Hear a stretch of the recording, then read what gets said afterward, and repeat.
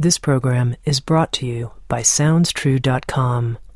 For those seeking genuine transformation, SoundsTrue.com is your trusted partner on the spiritual journey, offering diverse, in-depth, and life-changing wisdom. Many voices, one journey. SoundsTrue.com.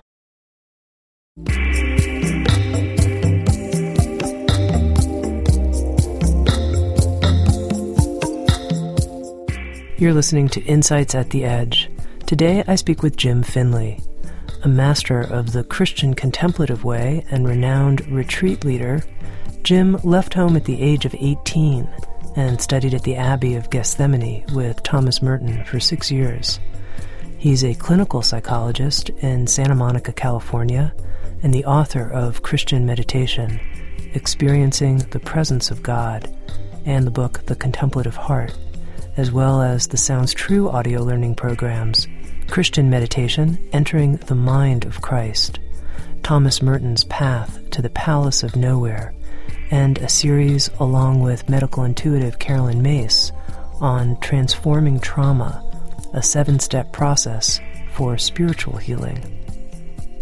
In this episode of Insights at the Edge, I spoke with Jim about embracing our brokenness and the attitude of nonjudgmental compassion as a critical part of meditation. We also spoke about the value of spontaneous moments of meditative awareness, as well as false perceptions about the practice of meditation. Here's my conversation with someone I consider a very experienced meditator and teacher of meditation, Jim Finley. Jim, I'm so interested in meditation as someone who's been a meditator now for, close to 3 decades. And what I'm really curious about is, what does it mean to meditate in the Christian tradition?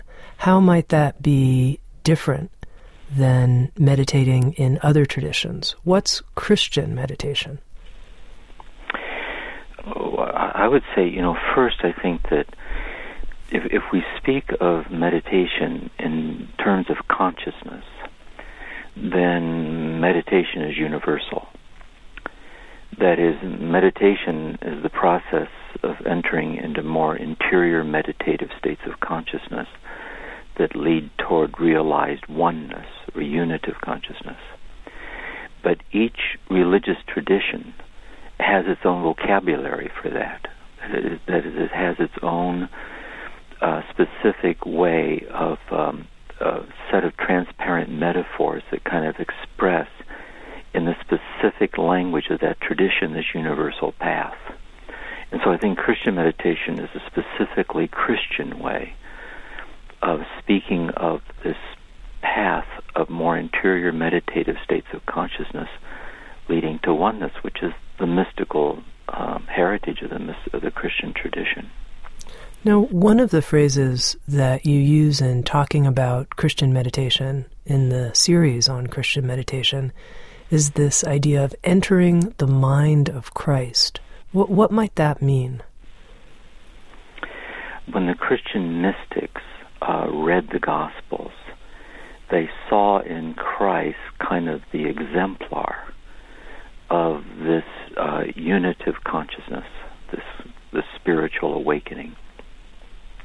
Say, analogous to the Buddhist tradition understanding of the Buddha's enlightenment. They saw Jesus as bodying forth this enlightened, awakened state.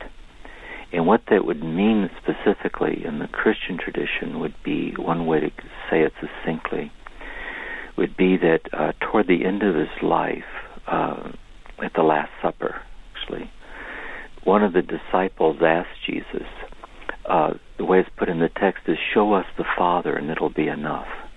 That is, let us see God and we won't complain. Let us have this divine this seeing. And Jesus said, he who sees me sees the Father. So Jesus bears witness that he realized himself to be the manifestation of the infinite mystery of God. And then Jesus also said that what you do to these least of my brethren you do unto me. That is, he identifying himself and realized oneness with God, he simultaneously identified himself with the divinity of all that is lost and broken within ourselves and others. This simultaneous identification of the infinite with brokenness and expressing that identification through love is Christ consciousness, is the mind of Christ. And so the Christian mystic then, or people on this meditative path, are asking, how can I habitually ground myself in this Christ consciousness? How can I habitually experience myself to be the generosity of God? And how can I see that generosity of God in all that is lost and broken in myself and others and respond in love to that? I think that's the sense of it. I'd love for you to talk more about what you mean by our brokenness and how that is a part of the Christian meditative journey. That's not normally something that's referred to when people talk about the purpose of meditation. Traditionally, in the Christian tradition, and I'll use two terms that Thomas Merton uses for this kind of very classic sense of things, is that in a Christian understanding of ourselves is that our deepest form of powerlessness is our powerlessness to exist by our own efforts. That is, we do not have the power to bring ourselves in existence, nor do we have the power to sustain ourselves in existence. That breath by breath, heartbeat by heartbeat, our reality is given to us by God, who's reality itself. This powerlessness to be without God, who's being itself, giving us our being, this is kind of the amazing quality of ourselves as a gift of God. Then, being the gift of God, we're to awaken to that, which is spiritual awakening. And we're to be faithful to that through a life of gratitude and love. Now, the thing is, for all of us, is that we tend not to be aware of that. And in our unawareness of that, this was Jesus called blindness, the Buddha called ignorance. We act out all these sad and terrible things on ourselves and on one another. And not only that, much to our dismay, we find we're invested in these patterns that compromise and violate the God-given gift of ourselves. And so meditation then brings us to this kind of self-knowledge, where we come to the realization of these patterns, where we compromise or violate the God-given godly nature of ourselves. And how, in silence and prayer, we can allow the love of God to infuse itself into our heart and heal us from these patterns. And that's kind of what Merton called a sense of compunction. It's this kind of pathos of prayer, this kind of tender, heartfelt liberation from the tyranny of our brokenness and kind of learning to live by this love.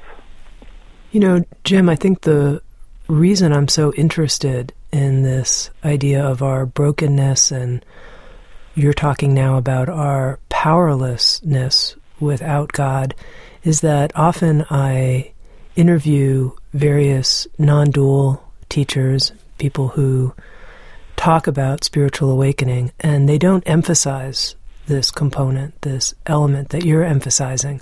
You know, the emphasis more is just this breakthrough into the power of unitive consciousness without this emphasis on the part of us that feels broken and powerless. And I think this is one of the unique qualities of the Christian contemplative path. So I'm wondering if you can even speak more about it and sort of what it feels like in you to touch that part of yourself, that feeling of powerlessness. Well, I'll say it first as it comes to me, let's say, psychologically, and then use that to segue into how meditation is kind of the ultimate experience of this. and I say this probably just out of my own life and out of the work I do as a contemplative therapist, or working with people who want to bring this meditative dimension into their healing. So I'll start there and then segue into this more classic sense of this question.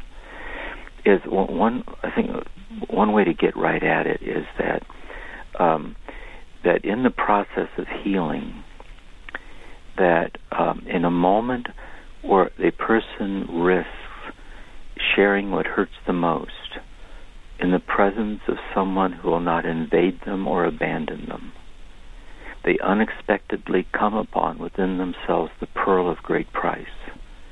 That is, they experience the preciousness of themselves in their fragility. This experience is a very profound experience, that the very brokenness that one tends to be ashamed of, the very brokenness one's trying to get, and well, one should try to move beyond the ways that brokenness limits oneself and so on. But the paradox of it is that when we lay it bare in the presence of someone who will not invade us or abandon us, we unexpectedly come upon the already precious nature of ourselves in our brokenness. This paradoxical experience has an infinite quality to it. And I would like to segue over to that into Christian terms. In Christian terms, there was a great Christian mystic recently died in the concentration camps, actually Edith Stein, and she wrote a book on the science of the cross.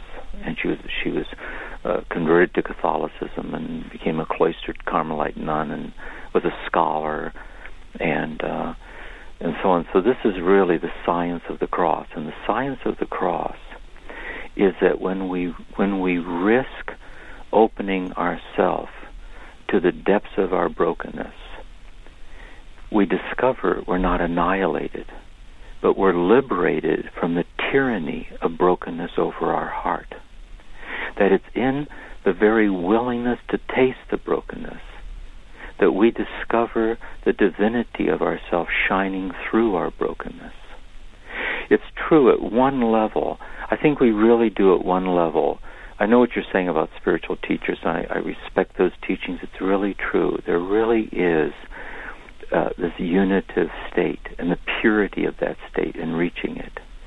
But when we start talking about how it's concretely lived day by day in ordinariness, I think it creates a kind of sublimated or kind of rarefied notion of a wholeness we can never quite get to. But what if I can taste an unexplainable wholeness in the midst of my lack of wholeness? What if I can experience freedom from the tyranny of suffering in the midst of suffering, or freedom from the tyranny of death in the midst of death? It's like with Elizabeth Kubler-Ross in The Stages of Dying, where she talks about acceptance. She's not everyone comes to acceptance.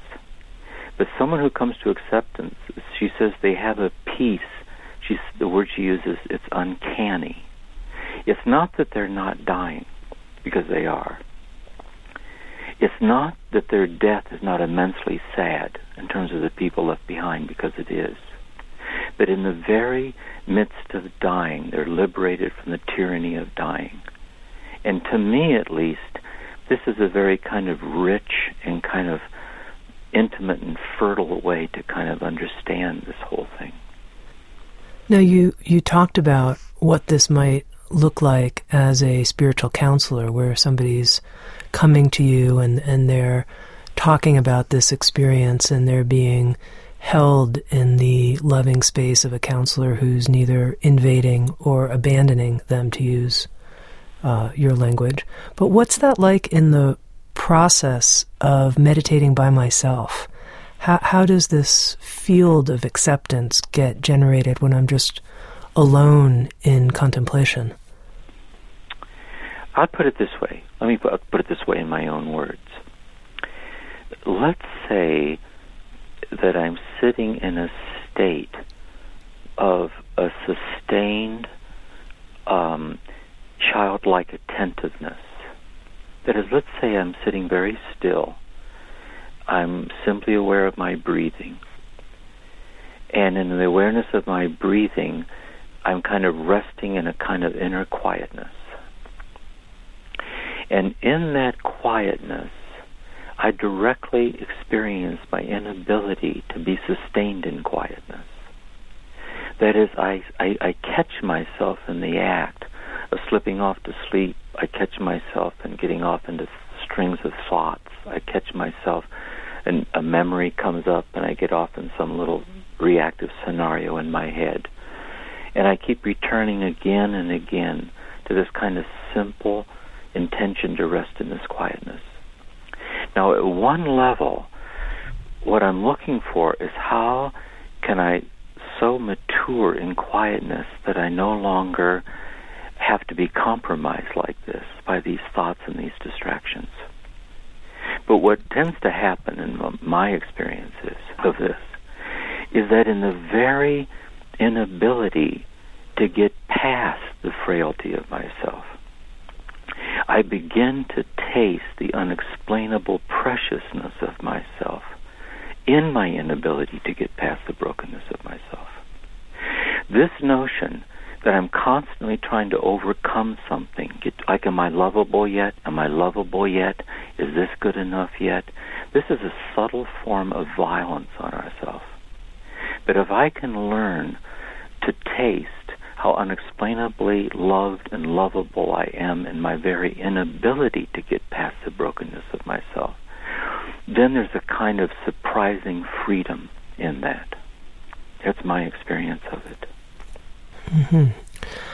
It's wonderful. I'm reminded that in your book on Christian meditation, you talk about how the attitude in meditation, the attitudinal posture, is one of nonjudgmental compassion. Right. You see, because my sense of this is that, say I'm sitting in this quietness, in this sincere intention of realizing this oneness, in Christian terms, is Christ consciousness, and sitting in this kind of silent, kind of vulnerability, these distractions keep coming up, and half-heartedness and all the rest of it.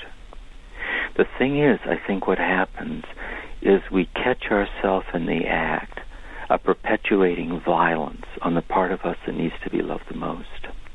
That is, we catch ourselves being punitive towards ourselves in our inability to meditate as well as we think we should be able to meditate.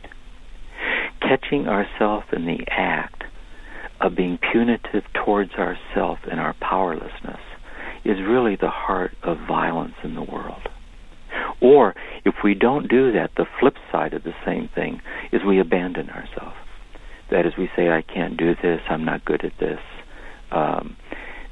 I can't tolerate having to face this inadequacy in myself. I'll quit, I'll go watch television, or it's something I can deal with. But if instead we can learn, say in our breathing, a practice I suggest to people is that when you exhale, silently say, I love you, as an act of exhaling yourself, as an act of love, to the infinite love that's inhaling itself into you with each inhalation. So on the exhalation, it's a silent I love you, and on the inhalation, you're listening to the silent I love you of God breathing into you the gift of life itself. So the practice is I love you, I love you, I love you, I love you, I love you. And in that I love you, distractions arise within me. And as distractions arise within me, so does my reactivity to myself arise for being so distracted. And I catch myself in the act of being punitive towards myself for being so distracted. So what I do is, as I inhale this unconditional, infinite love, loving me as unexplainably precious in my powerlessness not to be distracted.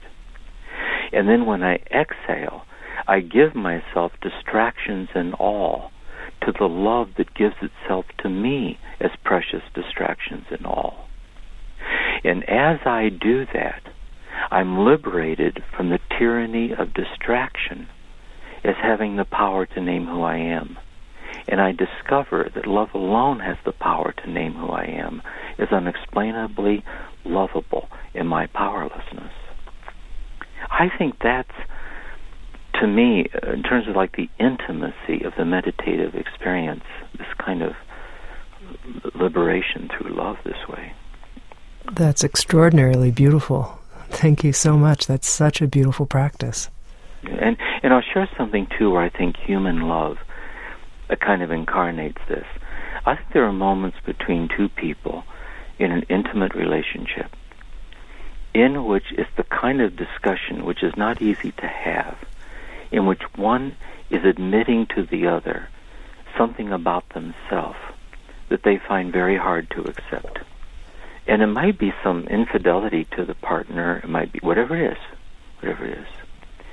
And if they disclose it in a vulnerable way, they can experience themselves being unconditionally loved by the beloved as precious in the intimacy of their infidelities.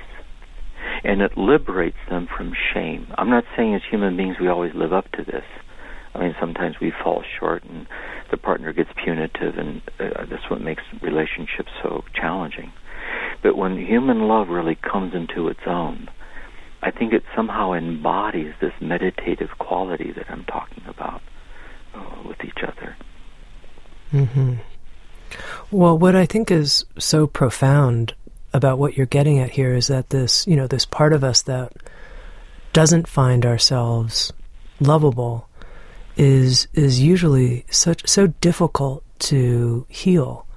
And here you are pointing out how we can heal this part of ourself at the core of our meditative practice and at the core of our intimate relationships. Exactly. That's what I'm saying, really. That's what I'm saying. And to put this in specifically Christian terms for a minute, when you really look at the healing stories in the Gospels, or someone is blind or someone can't walk or something, whatever, when you really look at the story, kind of at the heart of the story is that Jesus approaches the person. Jesus sees the difficulty and responds to it. But even more deeply, what he does is that he, in a sense, sees the brokenness, but looks past it into the invincible preciousness of the person in their brokenness. And they are able to see, reflected in Jesus' eyes, the invincible preciousness of themselves in their brokenness. Joining Jesus in seeing this invincible preciousness is the true healing. So the bodily healing, and theologically in the Scriptures, it's seen as a sign of faith. But the healing is not really whether or not in the realm of circumstances we're able to be freed from this shortcoming or freed from that shortcoming. It's really, to what extent can we be freed from the idolatry of shame? And how can we embrace the powerlessness that love alone has the authority to name who we are? There's a lovely passage, I don't know where it's from, but someone asked St. Benedict once, the 5th century, like, what do you monks do in the monastery all day? And he said, fall down and get up, fall down and get up, fall down and get up. That the silent life leaves nothing to hide behind, and you're just exposed being the way you are. And if you're driven by shame, it'll drive you crazy. But if you surrender yourself to this love that loves you in your brokenness, there is a sense of liberation.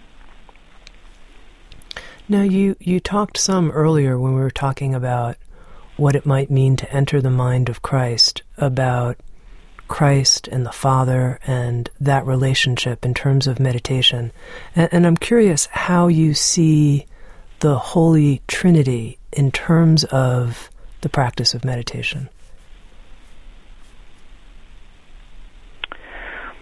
Well, my sense really is when we read the classical texts of the Christian mystics, you see these constant innuendos and references to the Trinity.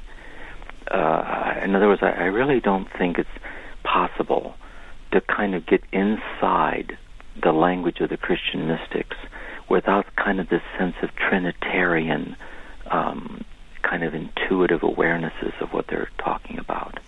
And realize we're now entering into deep water here, not to take on the Trinity here in a few minutes, but just to poetically give a sense of it. Jim, talking to you is always deep water, Jim. That's one of the things I like.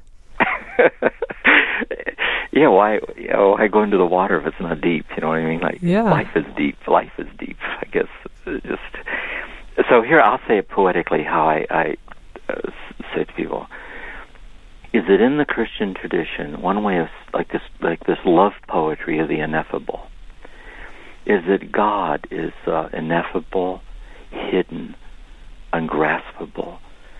Like nothing we can say about God is true. By the very fact we're saying it, God's beyond that. God's beyond that. So God is endlessly abyss of hiddenness, presence. And this birthless, deathless, boundaryless hiddenness is eternally expressing itself or revealing itself as divine relations of knowledge and love. So intimacy is the first manifestation of the unmanifested. That Father, Son, and Spirit are divine relations of unity and distinction in unity. In other words, that the mystery of being a person is much deeper than being an individual. Because the tradition doesn't at all say that there are three individuals, Father, Son, and Spirit. Rather, they're divine relations of knowledge and love as manifesting the mystery of the infinite. Is it okay to go on? I'll go on. Please. Okay. God the Father, if it was matriarchal society, it would be God the Mother. But here it says God is origin. That God the Father is eternally speaking himself or expressing himself.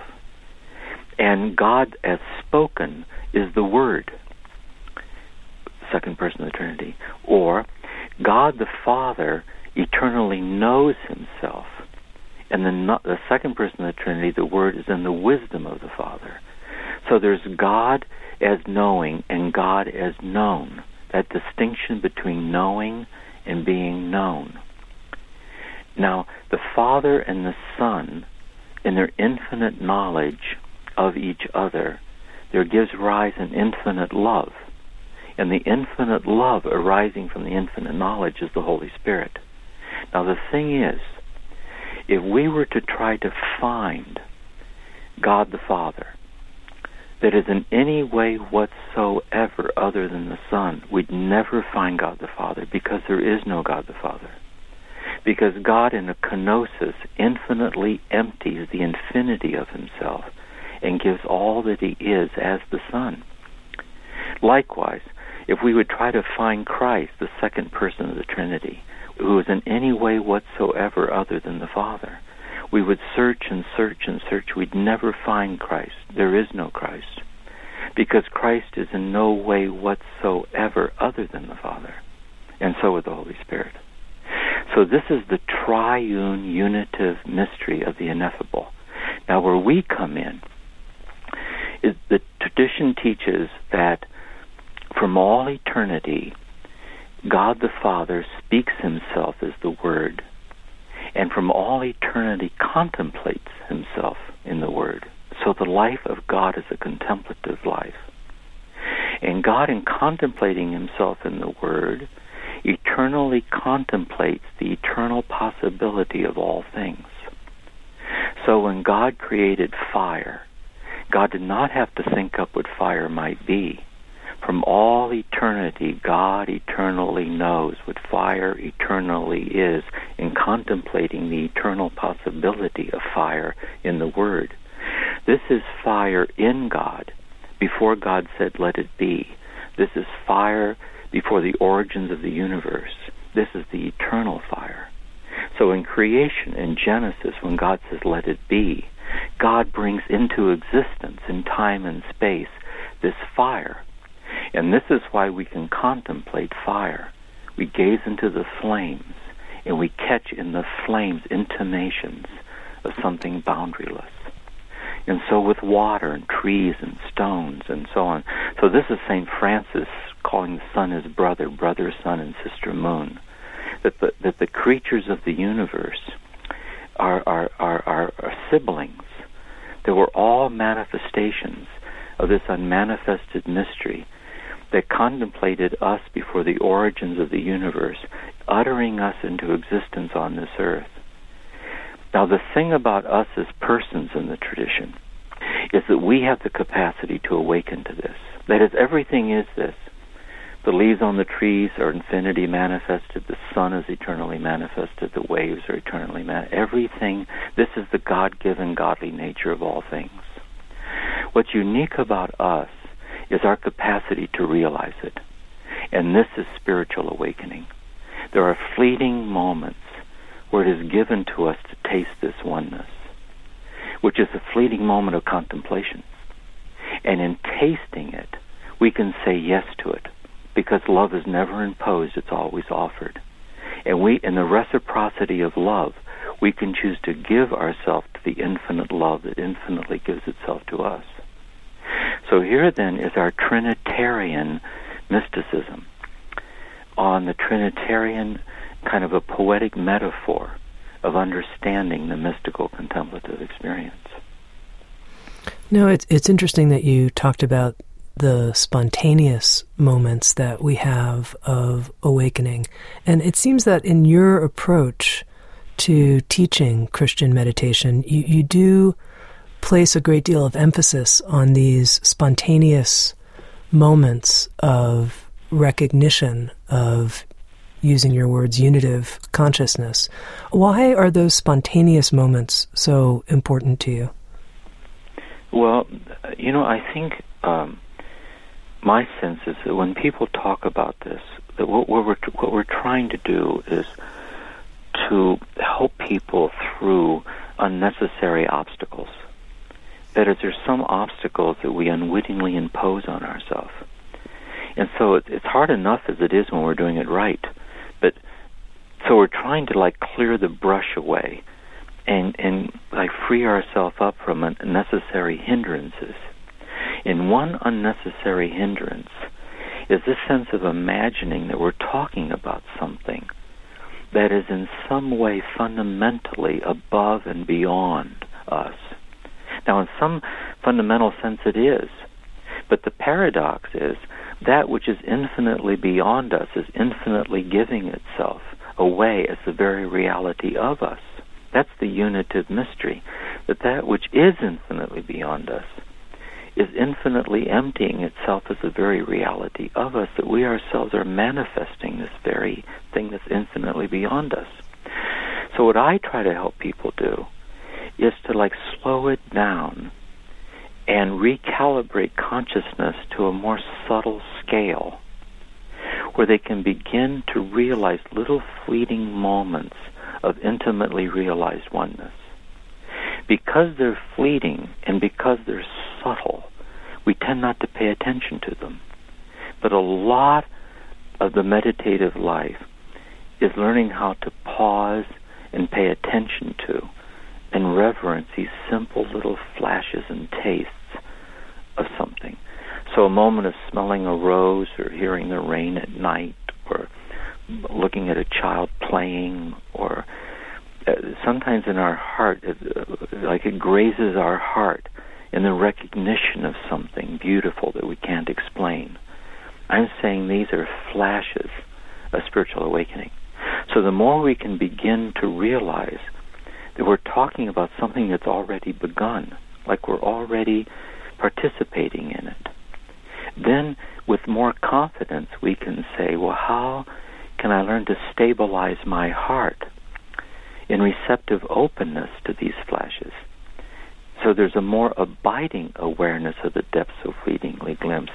And to me that sounds more inviting or more reassuring than notions that we're talking about something beyond us that, will probably no way we can kind of jump up high enough to reach it. And that's why I kind of emphasize it. It's like this discussion we're having right now.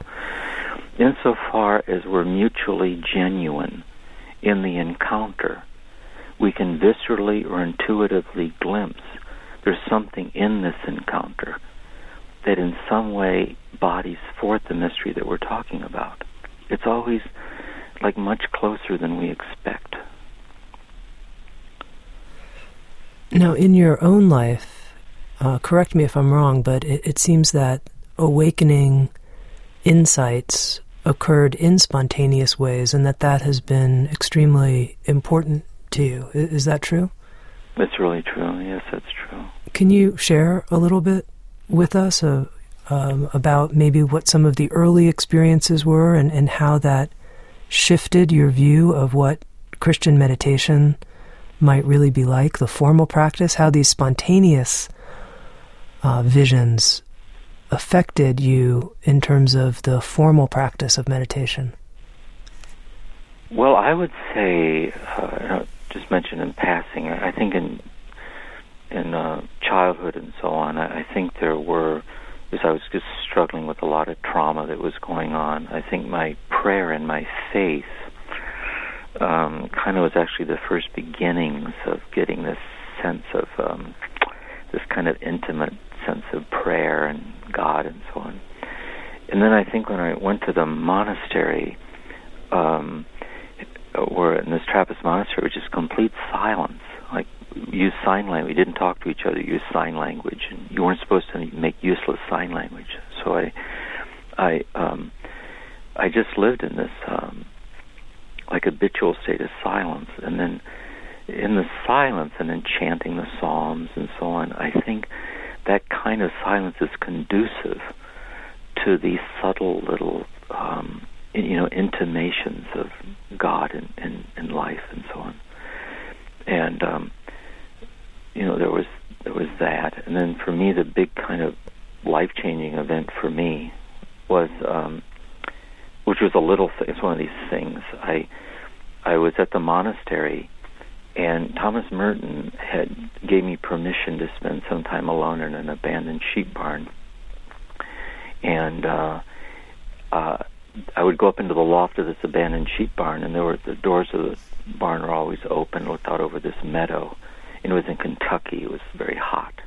And I was walking back and forth saying the Psalms. And the experience to me was that what we tend to think of as the air is literally God. That I was walking back and forth through God, breathing God. There were no emotions connected with it. There was no images. It was like a matter-of-factness to kind of the divinity of air. I don't know how to say that. It was just that I was walking back and forth through God, breathing God. And it was clear to me that no matter where I would try to run from God, I'd be running away from God, in God that I was breathing and sustaining me. And this air, this oceanic God that I was breathing, like knew me, like through and through and through and through and through, was compassion, just endless, boundaryless compassion. It was just, I don't know, just no words to describe it. And I spent all afternoon like that. I came over to the monastery for Vespers. I ate dinner that way. I walked around that way for about 3 days. And on a Sundays we were allowed to walk outside the monastic enclosure in the woods around the monastery. And I was walking along this little road, like this breathing God, and there was a little tree hanging down over the path. And I reached out and I touched one leaf of the tree, and I looked up in the sky. There was one cloud in the sky. And I said out loud, I said, it's one. That the cloud in the sky, the leaf I was touching, the tree, the ground I was standing on, the God I was breathing, it was all just absolutely, just completely unexplainably one.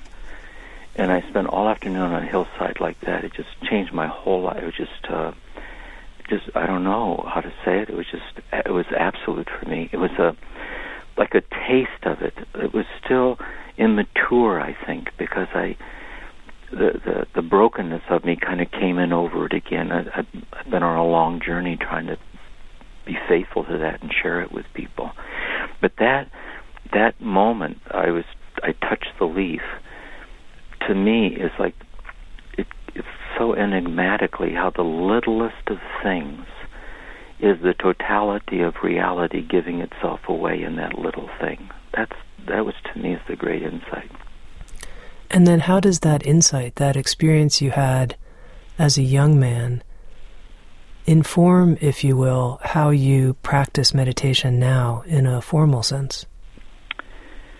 Well, I think what it is for me is that I think when I sit in meditation, whether alone or with the group, the meditation group, over here at St. Monica's Church, when we're sitting in practice together, I'm sitting alone.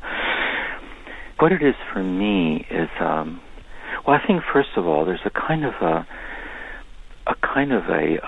confident clarity that the way I simply am already is perfectly manifesting what I'm looking for. That is, when I'm sitting in my chair like this, and I settle in and I look around the room, like the configuration of things in the room is kind of a divine mandala, and my tiredness or any pain in my body or whatever it is, there's already a kind of an awareness, like a visceral conviction that it already is completely manifesting what I'm searching for.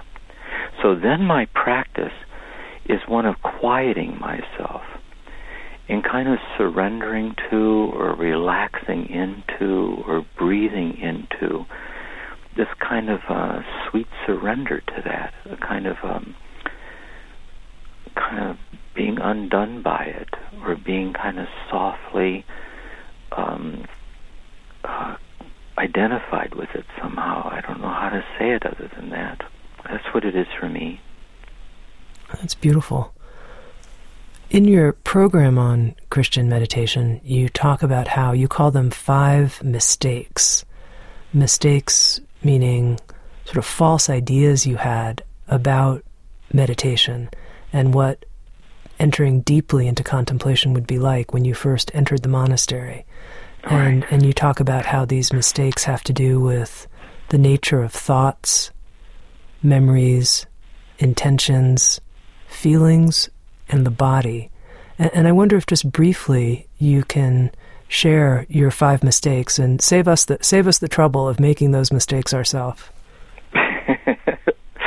Well, I mean, first of all, it's very helpful to, I think sometimes we can hear things like this, and there is a kind of immediate recognition of the intuitive truth of it.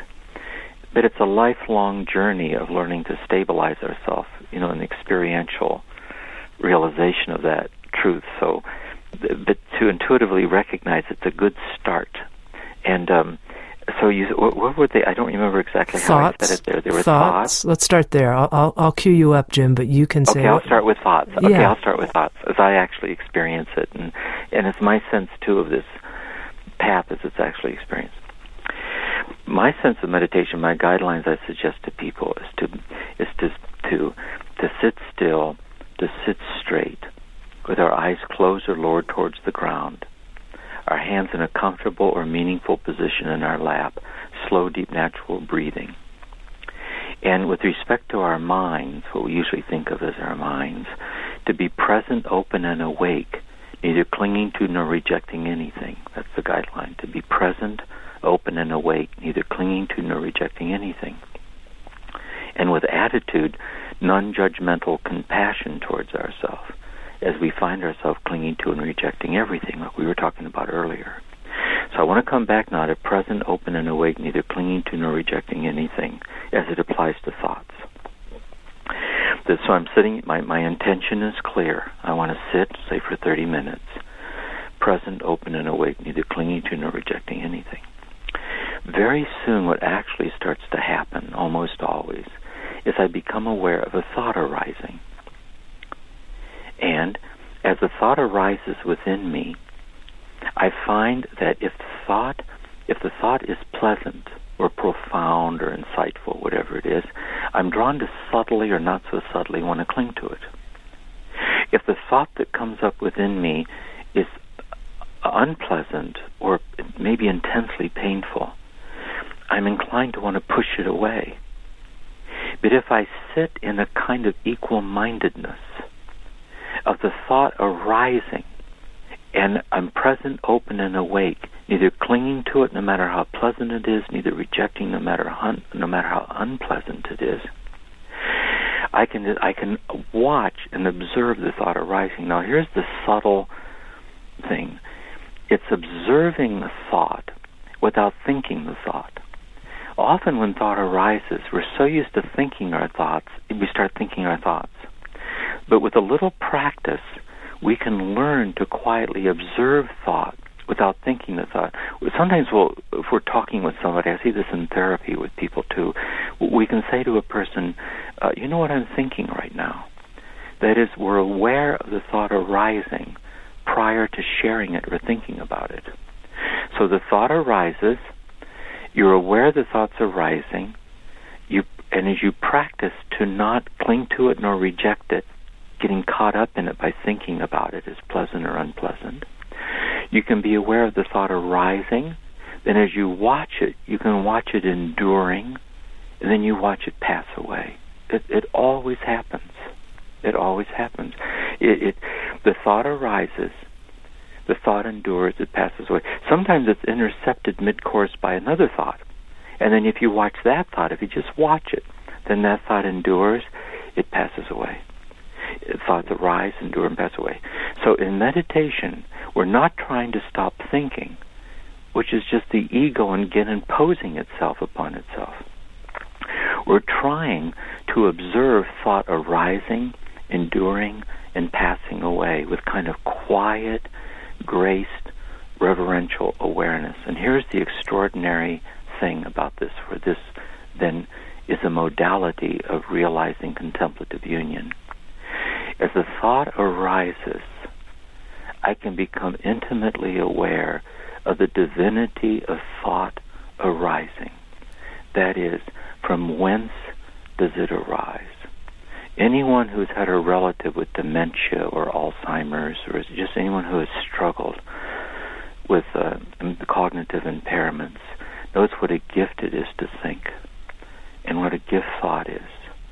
And we can begin to experience the divinity of thought arising. That is, we can begin to experience God infinitely giving herself away as this thought arising. And we see God giving herself away as thought enduring and as thought passing away. Just like this day is arising, enduring, and passing away. Just like you and I were arising, we're enduring, and passing away. So in the observance of thought arising, enduring, and passing away, it opens out upon all reality as God being manifested as all that arises, all that endures, and all that passes away. That's been a rich and simple experience for me through thought.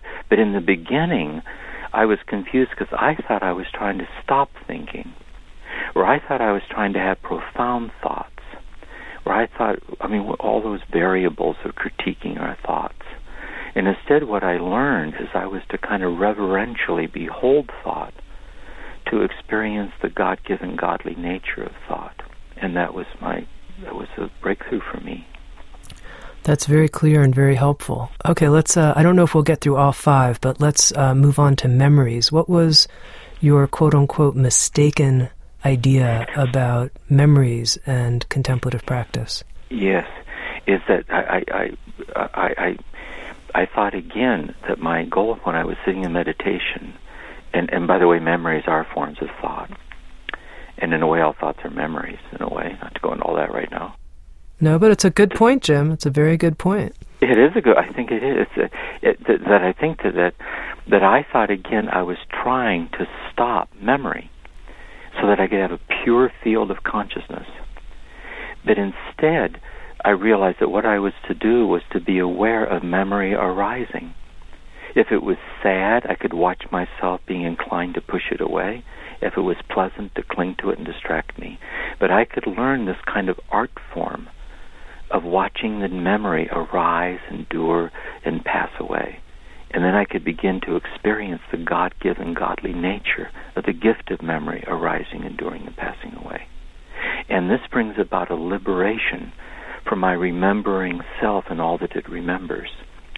That nothing that happened to me in the past, nothing I did in the past, has the power to name who I am. But my remembrance of the past, viewed with these kind of lucid eyes, I can see the divinity of memory. I think I'm going to let our listeners listen to the audio series on Christian meditation to learn more about your view on intentions, feelings, and the body, what you discovered through the deep practice of meditation. At this point, I just want to make the comment, Jim, that, sometimes I think I've had this, I don't know if you want to call it a bias or prejudice, but that, really the Buddhists are the ones who have really mastered the art of meditation. And Christians, they're better at heartful actions and service, and their specialty is a different part of spiritual practice. But talking to you, you've blown that idea to bits, because you're such a deep meditator, and you know so much about the practice, and you come from the Christian tradition. And I'm just curious what you might have to say about that. Yeah, that would be a good point to I think, Thomas Merton once said, he said, there's a lot of people losing their faith, and they're losing it in church. And he said there's a lot of people leaving Christianity looking for this unitive experience in other traditions. And he said the tragedy of it all is this unitive state of realization we're talking about is the pulse of all world religions, including Christianity. And the scandal of the church is that it does not teach its own tradition. So you get into this ideology of God, these belief systems and moral, which is fine. I think it helps people live good lives, and it's God's present in it and all of that. But there's so many people that are not aware of this ancient path of contemplative Christianity. And what I sense I was blessed by when I went to the monastery, and I saw Merton as a living embodiment of this. And when I started to read these mystics, I just thought it was so profound. And then when Thich Nhat Hanh came to Gethsemani and met Merton, and Bede Griffith came from India to meet Merton, and Abraham Heschel came and to meet Merton on the Kabbalah and the Judaism, and when Merton went to Asia and talked with the Dalai Lama, there's this sense of a deep mutual respect for the historical differences of the traditions, in which each of them came to this unity that transcends and wholly permeates the traditions. So I've been deeply influenced by Buddhism. I mean, the whole sense of the Dharma is very, we could have had the same talk, I guess, in Dharma language. But for me, this kind of mystical heritage of Christian faith, contemplative Christianity, is really, I don't know, it's just eloquent and simple, and I feel, whatever I can do to help people, see that and be open to that, that's I feel fortunate to do that. And just one final question, Jim. Our program's called Insights at the Edge, and I'm curious for you in terms of the practice of Christian meditation. What's your edge? What's your edge in the practice? My sense of how I put it is this. Here's how it makes sense to me to say it: is that when I seek to draw towards what is deepest in my own tradition, I find myself in fidelity to that, like hidden. Merton called it the hidden center where everything connects. The more radical I am in drawing close to the hidden center, the more I find myself at the prophetic circumference of what most people expect and understand the tradition to be. That is, I think there's a lot of people would listen to this and it'll resonate with them because they're already on this path. It'll ring true. You can tell when you're in the presence of it because it resonates inside of us. But they're just, the more radically faithful we are to this, the more we find ourselves at the edge of what we can even begin to explain. We cannot explain this. We can bear witness to it. But we become unexplainable to ourselves. See, that's why I think the mystic is not the person who says, listen to what I've attained, listen to what I've realized. The mystic is the one who says, look what love has done to me. See, Merton says, I'm blown down the street like leaves scattered in all directions. He said, do I even have a life? and being dispossessed by love and scattered in all directions. I feel for me, that's for me to live at the edge. I just live my life like anyone else, I guess, and try to be faithful to this. I sit with people in therapy. I read these texts, and I'm going to go out and have dinner with my wife here in a minute. And I always feel that there's just kind of, I'm always right at the edge of the tender intimacy of this utterly unexplainable thing that's manifesting itself in what I'm doing. And that's my sense of things, I guess. Jim, I have to say I've found it an absolutely gorgeous experience to speak with you. Thank you so much. You're very welcome. I've been speaking with Jim Finley. He's created a 6-part series with Sounds True on Christian meditation, also an audio learning series on Thomas Merton's path to the Palace of Nowhere, and in a collaboration with Caroline Myss, a program called Transforming Trauma, which is a 7-step process for spiritual healing. It's been wonderful to speak with Jim Finley on Christian meditation, a gentleman who really understands, I think, meditation through and through. SoundsTrue.com. Many voices, one journey. Thanks for listening.